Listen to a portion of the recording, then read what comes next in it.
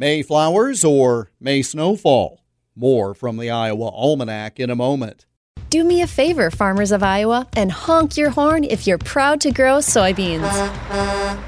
Now that I've got your attention, take advantage of the programs, information, and opportunities provided by the Iowa Soybean Association and the Soybean Checkoff. If you market 250 bushels or more of soybeans annually, a bumper crop of benefits is easily accessible. Just make the connection at iasoybeans.com and reap the benefits of belonging.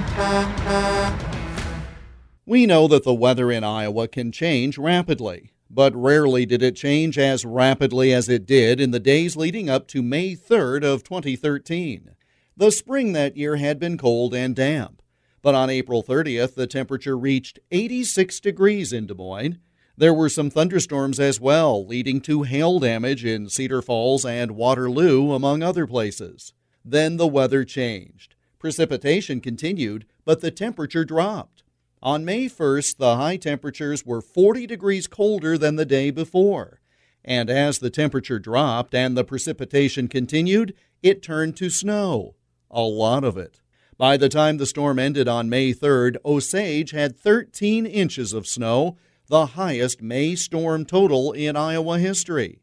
And just like that, it was over. The temperatures warmed back to seasonal norms in the 60s. The snow melted, and a wild weather week was over. It started with temperatures in the 80s with thunderstorms and hail, and ended with a foot of snow common in many areas of the state, when the record May snowstorm ended on this date in 2013.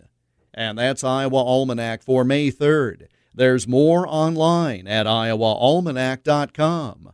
Until tomorrow, I'm Jeff Stein.